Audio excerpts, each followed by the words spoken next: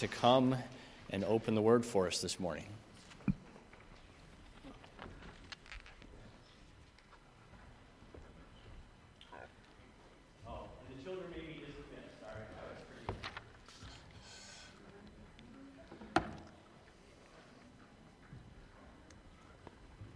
Good morning. As you can probably tell with my voice, I'm praying it holds out. I had the flu about a week and a half ago. I shouldn't be any contagious, but still that lingering cough that some of you may be aware of. I see so many faces here that I know, and it's great to catch up with you. Also some new faces and individuals that I've met this morning. And I'm so thankful to have this opportunity this morning to be part of the pastor's Christmas rotation. We bring our greetings to you, and we pray for you regularly and are so thankful for the ministry that you have here in our community. Studies show that Christmas is the number one most likely time that somebody who doesn't go to church would most likely say yes to an invitation to attend. In fact, 82% of people would come to church if simply invited. And so I just want to encourage you to simply ask those individuals in your circles to come to church with you. And I think Christmas Eve, 6 p.m., would be just a wonderful time for you to be able to do that. How many of you here would say that Christmas is your favorite holiday? Anybody? All right, there's several of you here. Many of you, that's your favorite time of the year. For others, this time is a very difficult time. I know there could be many reasons for this. Personally, for me, this is the first Christmas without my mom, who passed away this last year. And so perhaps you're watching online or you're here today and you're grieving the loss of someone you love. Maybe you're going through a particular hard time in your life. Know that this is a time of hope, because that's why Jesus came, to bring us hope, even in the midst of sorrow. For some, Christmas may be a very stressful time. Gathering together, having to deal with dysfunctional family members. Now, none of you probably have dysfunctional family members. Not only that, but sometimes painful memories. Our own securities can easily overshadow the joys that we're supposed to be feeling this time of year. What if this year could be different, though? What if God could heal the ghosts of Christmas past? Now, in this series, Ghosts of Christmas Past, Pastor Steve has already shared with you how to heal from guilt and shame. Pastor Tim shared with you about how to overcome labels. And today, I'd like to talk to you about something that's very personal to me. Something that God has done a real work in my own heart and life. And it's the topic of overcoming offenses. Anyone who has had any length of experience in church knows how easily people can get offended, right? I mean, it could be the music, the color of the carpet, what someone wears, what someone doesn't wear, the way someone looked at you, what someone said or didn't say. The list could go on, couldn't it? And so it brings me to ask the question, why do we, especially those who claim to be followers of Jesus, get so easily offended? And I think, one of the reasons for it is that, frankly, church is filled with imperfect people. And imperfect people sometimes hurt each other. Now, that doesn't excuse the pain that it causes. That doesn't make it okay. It's just a reality of living in a broken world. And that's why when somebody visits faith, I try to let them know right away, I'm certainly not a perfect pastor. And we're not a perfect church. As I think it was Billy Graham said, if you are looking for the perfect church and you find it, join it and realize it's no longer perfect. But here's the fact. As followers of Jesus Christ, we're on a journey, learning to live like Jesus, learning to love like Jesus. And we don't always get it right, but we're working on it. And maybe you're here today, here at Calvary for the first time, watching online. Maybe you've been away from church for a while and you're returning.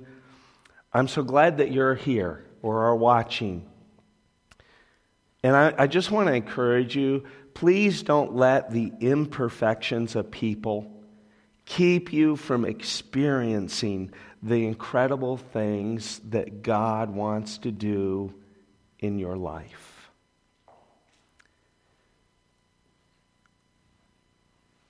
If you've been hurt by someone, I believe that God has a very special message for you today of healing and of hope. Now, let's be honest. It's hard to forgive other people, isn't it? It really is. And when someone hurts or offends you, how do you handle it? Do you hold a grudge? Or do you find a way to overcome the offense? I want you to think about the Christmas classic, A Christmas Carol by Charles Dickens. We're probably all familiar with it. And the main character is Ebenezer Scrooge. He was an old man, or duck, depending on what version you watch, who experienced a string of hurts in his life. And these chains to his past lead him to become a bitter, lonely old miser. And like Scrooge, all of us have things in our life that have offended us. We all experience hurts in our lives. And each Christmas, there are people who keep the score because of some perceived slights in their life. There are spouses who sit close together, but there's a growing distance between them because of hurts, whether they're real or imagined, in the past. There are always those who are waiting for the other person to make the first move. As a result of that, bitterness and resentment deepen, and poison becomes more and more pervasive. By the way, Jesus tells us that whether you've been offended or whether you're the offender, we have the responsibility, no matter on which end, to make the first move. There are children who feel they aren't welcome at home because of something they've done in the past. On the other hand, there are parents who wish their children would come home. I remember when I shared this message earlier in the month, someone came to me after the message and mentioned how God spoke to their heart. They had been estranged from someone they had brought into their home and had become like their child. And due to some events I won't share in their history, they felt that it was time that God had them reach out to this individual. You see, it's important, this topic, because if you and I don't discover how to overcome our hurts, then we might end up haunted and chained up to the ghost of Christmas past, just like Scrooge. So how do you and I overcome offenses in our lives? I'd like you to take your Bibles and turn to Matthew chapter 1:18. I know when we look at the Christmas story, we don't often look at this topic,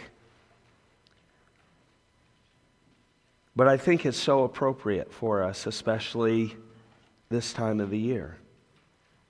And there are few things in life that are more painful than the betrayal by someone that you love the most. Sadly, some of you here have experienced what I'm talking about. Have you ever thought about what Joseph went through? How he must have been feeling when he found out that Mary was pregnant? This is what we read, Matthew chapter 1, verse 18. You can follow in your scriptures, or you can just look up here. It says, "Now the birth of Jesus took place in this way. When his mother Mary had been betrothed to Joseph, before they came together, she was found to be with child from the Holy Spirit." Joseph and Mary were betrothed, or, pledged to be married. This period of betrothal would last for up to a year. At the end of this waiting period, they would be formally married in a public wedding ceremony. Now, I realize it sounds much like our engagement practice today. However, there are some major differences. And the first is this, is that to be pledged to be pledged to be married was considered just as sacred as already being married. In fact, to break that betrothal, it actually had to be done by a legal divorce. So it was different than our engagement. Also, you couldn't live together until the wedding ceremony took place, even though you were considered already married. And so the whole idea is that there would be a 1-year waiting period. It was a time of testing for commitment, faithfulness, purity. So Mary turns up pregnant during this time of testing. And Joseph, he only knows one thing for sure. I'm not the father. What words would describe a man at a time like this? Anger, confusion, frustration, embarrassment, shame, rage, disappointment, heartbreak. Now, you and I know that Mary was pregnant from the Holy Spirit. It was a miracle of the Holy Spirit. But God had not yet revealed this to Joseph. Mary may have told him, but as we continue to read, if she had told him, obviously Joseph didn't believe her because he was going to divorce her. Would you blame him if somebody said they were miraculously became pregnant? And this is what we read, verse 19. "And her husband Joseph, being a just man, unwilling to put her to shame, resolved to divorce her quietly." Under the law, Joseph not only had the right to divorce Mary for her unfaithfulness, or so he thought, but he was expected to under those circumstances. But because Joseph was a just man, that means he wanted to do what God wanted him to do. He wanted to do what was right in God's eyes. And because he didn't want to expose her to public disgrace, which means that though he thought she had been unfaithful to him, he didn't want to humiliate her with a public divorce. So he decided to divorce her quietly. Now, in those days, a man could get a divorce in two ways. One, he could get a public divorce. He would go down to the city gate, and by doing this, he would clear his name. But it would lead to Mary's shame. It was a public statement saying, I didn't get her pregnant. The whole town would know about it. Mary would be shunned, and according to the law, possibly even stoned. Or Joseph could get a private divorce by giving her the papers in the presence of two witnesses. But that would come at a cost.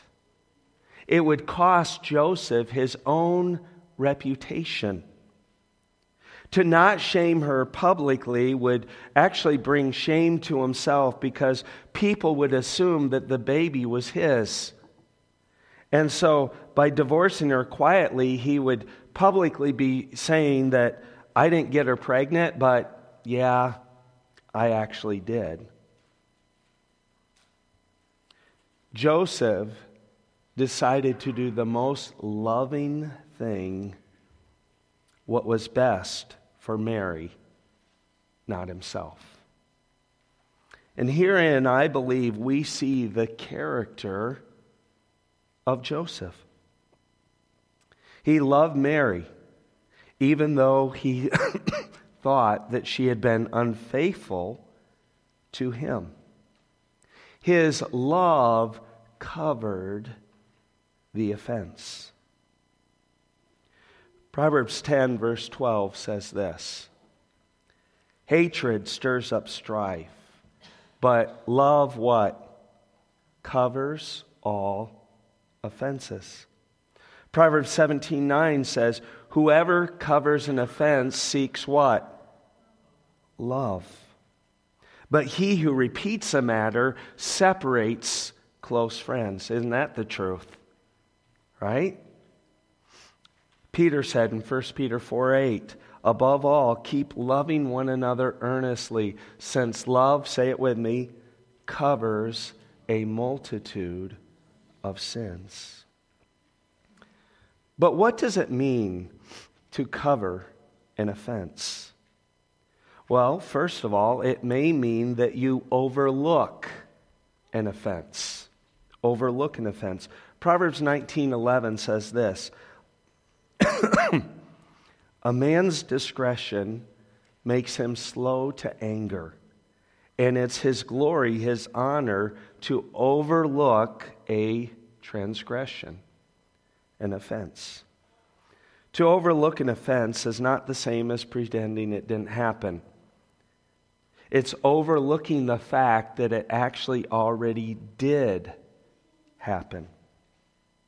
It's a conscious decision that with God's help, I'm getting over being easily offended. In fact, let's say that here this morning together. I'm getting over being easily offended. I'm not going to talk about it. I'm not going to dwell on it. I'm not going to let it grow into pent-up bitterness. As Craig Rochelle said, I'm not rehearsing it, I'm releasing it. I'm not rehearsing it, I'm releasing it. In addition, overlooking an offense is not passively remaining silent for the moment and then storing it up for future use. Sometimes we do that, don't we? That's just called denial. It usually leads to bitterness and resentment, and eventually we explode with anger because we haven't dealt with it. So how do you and I know when to overlook an offense and when to actually address an offense?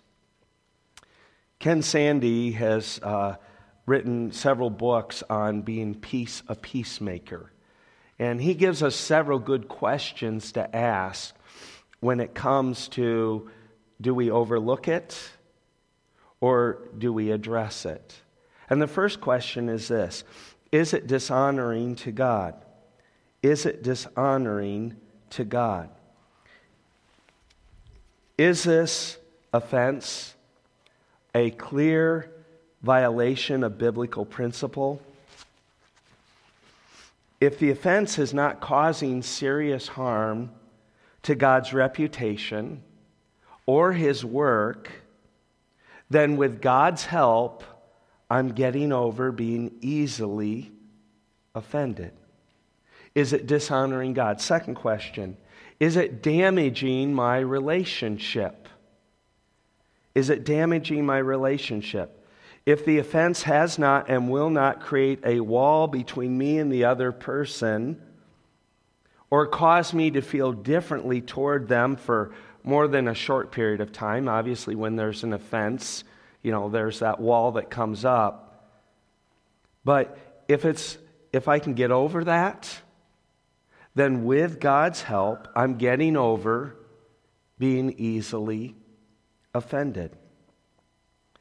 Now, you got to be honest with that. If it does damage your relationship, then God wants you to address it. Third question, is it hurting someone? Is it hurting someone else? Is this action causing harm to someone else, or is it hindering their spiritual growth? If not, then with God's help, I'm getting over, say it with me, being easily offended. And finally, is it really any of my business? Is it any of my business? God warns you and me not to meddle in the affairs of others, especially those who aren't followers of Jesus. In fact, He tells us not to be busybodies. That's the word for meddling. And sometimes you and I can be guilty of meddling in one of two ways. For some, it's that we're just overly opinionated. We have an alternate opinion about everything. Now, I'm sure you never probably do that, but you probably can think of someone who does, right? They have opinion about everything. Yeah. The other way that we can be in other people's business is by having a critical spirit. And unfortunately, this can be very pervasive in churches, where we find fault in just about everyone or everything. And that's what the unchurched really hate about sometimes the church, is this critical spirit. So ask yourself, is it really any of my business? And if it's not my business, then with God's help, I'm getting over being, say it with me, easily offended. However, sometimes, the answer to one of these questions is yes. And that's when you and I can't overlook it. So then what? Well, if the answer is yes to these, then God wants you to address the offense. Address the offense. For Joseph, being a just man, he had to address the offense. But he chose to do it in the most loving way. One night, Joseph, after he made his decision, he lay awake. He was staring into the blackness of the night. Can you imagine all the conflicting thoughts that must have been going through Joseph's mind? And then an angel appears to him. And this is what we read, verse 20. But as he considered these things, behold, an angel of the Lord appeared to him in a dream, saying, Joseph, son of David, do not fear to take Mary as your wife, for that which is conceived in her is from the Holy Spirit. And she will bear a son, and you shall call his name Jesus, for he will save his people from their sins. Here, Joseph's contemplating how to overcome what he thought was Mary's offense. And God was actually providing a way to overcome all of our offenses to him. Mary's miraculous pregnancy was the very means by which God would demonstrate his love for all of us and save us from our sins. And our sin is very offensive to God. Sometimes I don't think we realize that.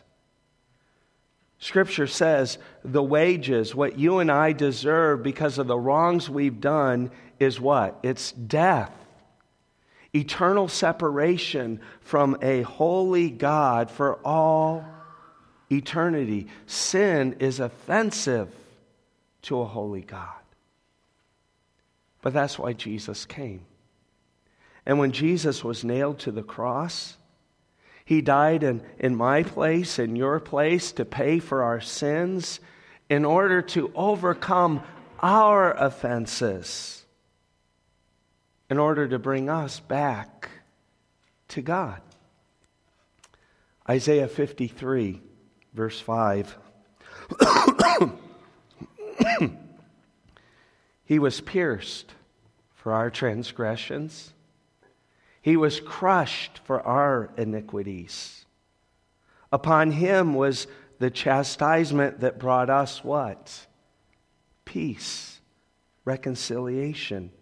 With his wounds, we are healed. All we like sheep have gone astray.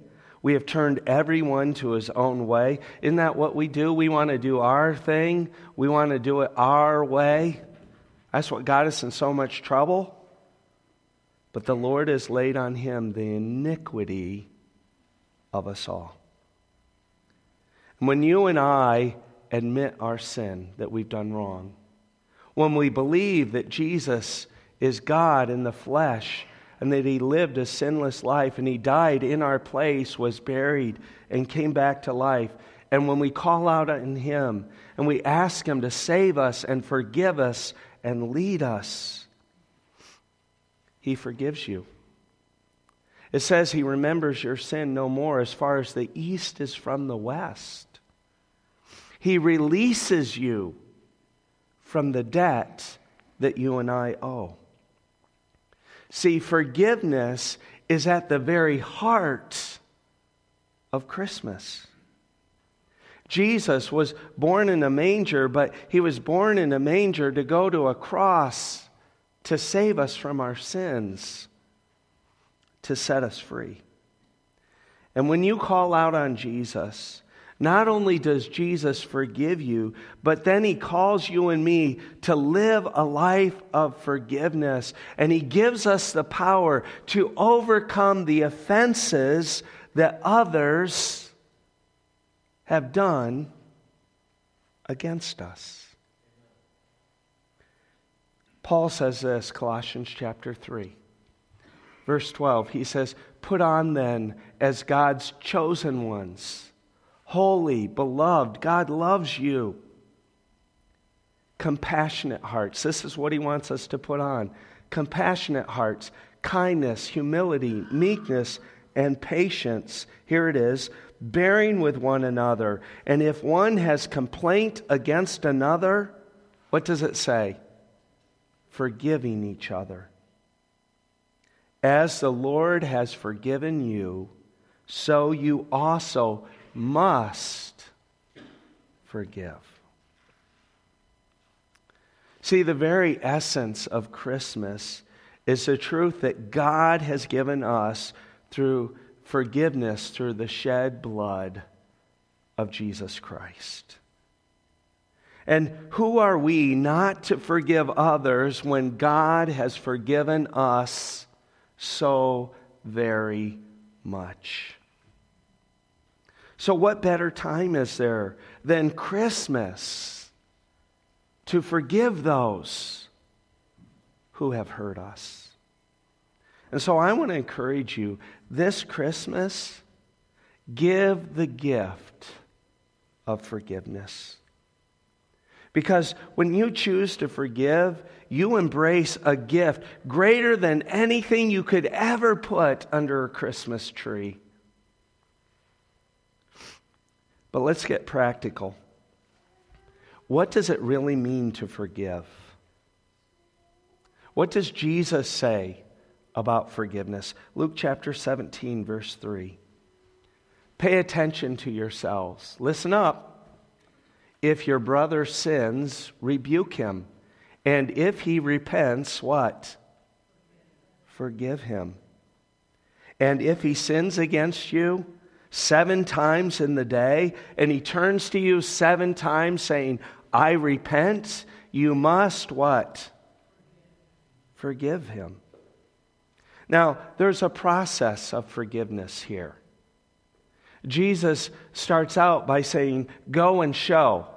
If someone offends you and you can't overlook the offense, you have a responsibility to, in love and humility, go in private and show the person who has sinned against you their fault. That's hard to do, isn't it? But that's what Jesus gives us the power to do.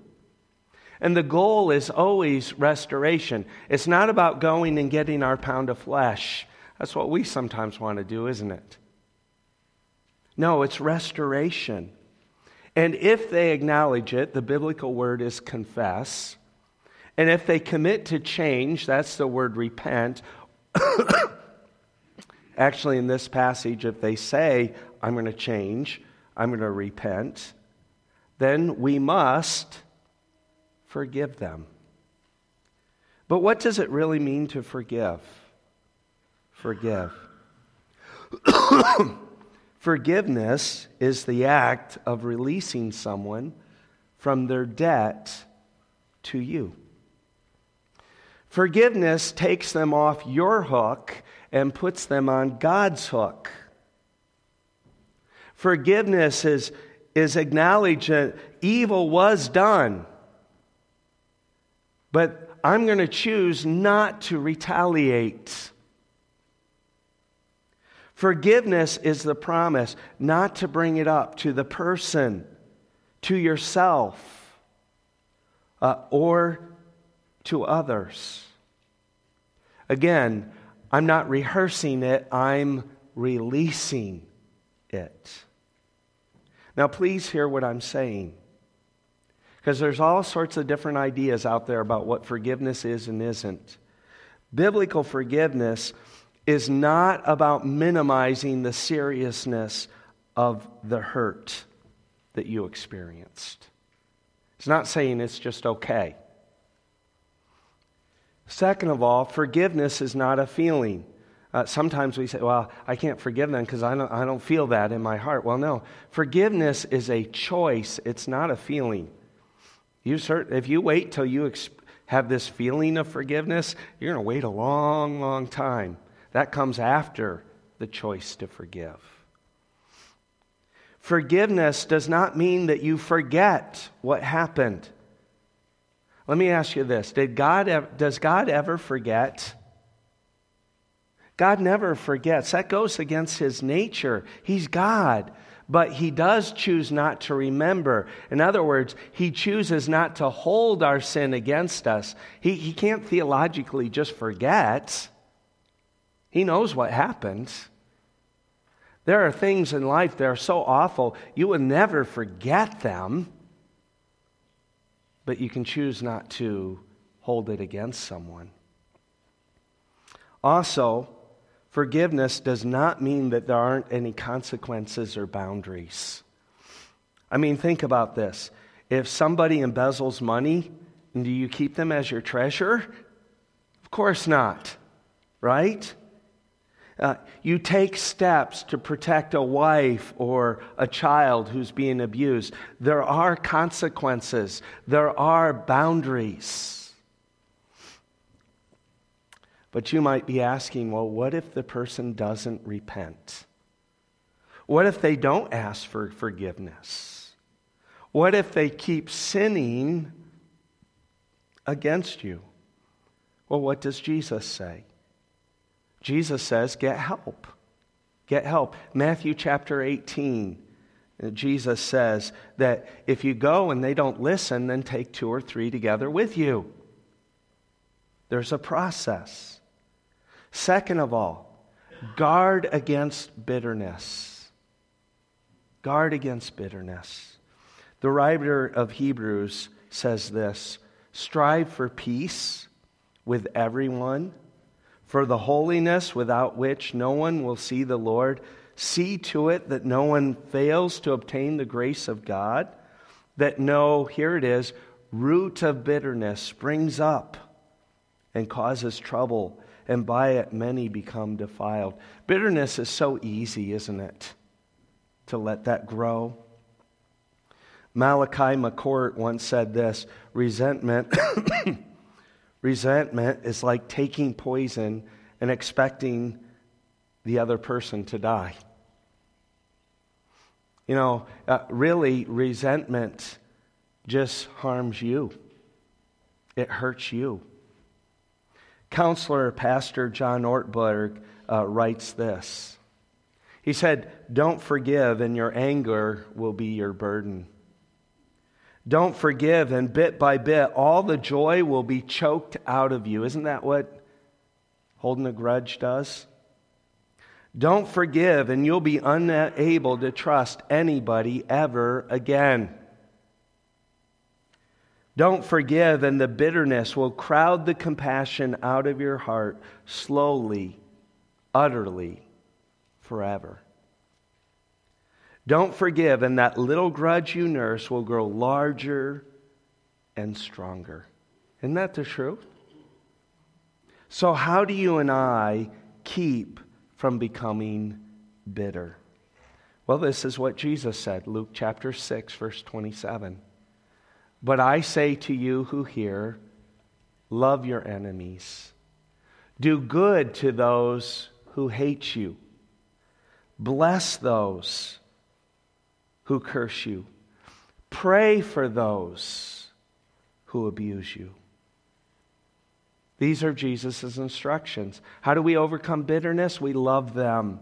We do what Joseph did. We seek what is best for them. And there are 3 ways to do that. Number 1, do good to them. Don't return evil for evil, but as Paul said, overcome evil with good. Ask yourself this question: what does love require?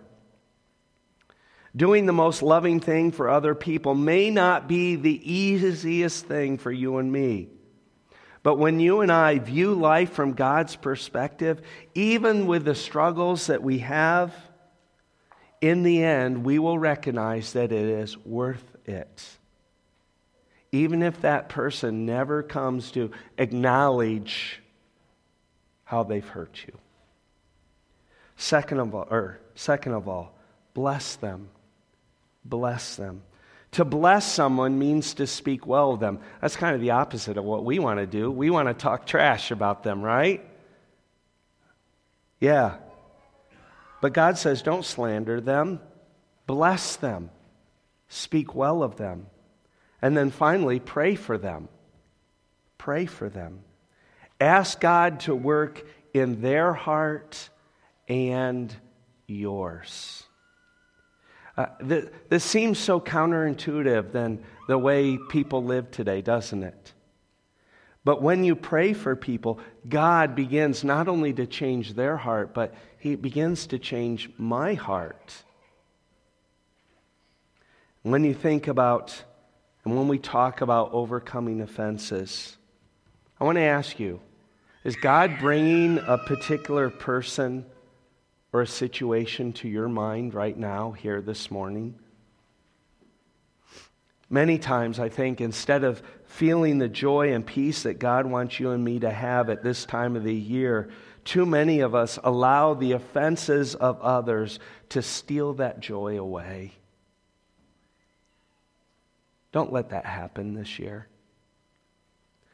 This Christmas, God invites you and me to overcome offenses and offer the gift of forgiveness. And frankly, healing can't come if you and I keep holding on to these wrongs in our lives. And when we do, when we hold on to these wrongs, we miss out on the blessings that God wants you and me to experience. Recently, I went to what we call a pastor's cohort, a local gathering of pastors where we hear each other's story. And one of the local pastors shared this story with me. He grew up in Cortland. He had an abusive childhood. After being abused by his dad, his father then abandoned him and his family. And he was filled with anger and bitterness. At the age of 16, feeling hopeless and depressed, he was invited by someone to go to a church in Cortland. He went and eventually became a follower of Jesus, and actually today he serves as a pastor over in Norwich. When he was 21 years old, his dad got in touch with him and wanted to come back into his life. Can you imagine how he must have been feeling about that? In his words, he was thinking, "Are you serious? Why now?" But as he processed his thoughts, he concluded this, and these are his words: "If God extended grace to me, I must extend grace to him." So he invited his father over to dinner. And as he shares, it was very awkward, as you can imagine. Not only was he getting to know his estranged father, but his dad brought his new fiancée with him, which he actually ended up marrying them. However, shortly after they got married, his father came down with cancer, and he died on December 18th. The pastor was 25 at the time of his dad's death. But here's the best part of the story that I want you to hear. Rather, and these are his words, rather than hanging on to 25 years of bitterness, he released it. And as a result, 2 days before his dad died, he was able to lead his dad to Jesus Christ. And now, he looks forward to the blessing of sharing eternity together with his dad. All because he was willing to forgive. Jason Gray wrote a song called "Forgiveness is the Miracle." And I'd like to share with you what he says about this song. Quote, "It's meaningful to me to think of how Joseph forgiving Mary is part of the story that leads to the birth of the Savior, in whom Joseph himself would find forgiveness for his own sins. Perhaps it's the narrative form of Jesus teaching that as we forgive, we find forgiveness." As we wrote the song, it was good to be reminded that forgiveness is a kind of miracle. I could be wrong, but I'm not sure that we can just muster up forgiveness on our own. Have you ever tried to forgive someone? I imagine we all have someone in our lives to forgive. A friend, a spouse, a parent, or otherwise. My hope with this song was that as the season surfaces these kinds of wounds in us, that Joseph's story might help start an inner conversation with the Holy Spirit that might lead people to the healing miracle of forgiveness that God wants to accomplish in our hearts and lives. We're going to watch a music video called "Forgiveness is the Miracle." And I want to invite you as you watch and you hear this song to pray and ask God, is there someone in my life that I need to forgive? And then if God brings that person and that name to your mind, pray for them. Pray for yourself that God would work in your heart and life and help you overcome the offense. And then take steps to address the offense and to offer forgiveness. Father, we thank you for your word. And now I pray that the Spirit of God would take it in our hearts and lives, that we wouldn't be hearers of the word only, but doers of it. And right now, bring names, situations to our hearts and lives, as painful as they may be, and begin a process of healing. Thank you for the forgiveness that you offer us. Lord, give us the power to overcome offenses and forgive as well. In Jesus' name, amen.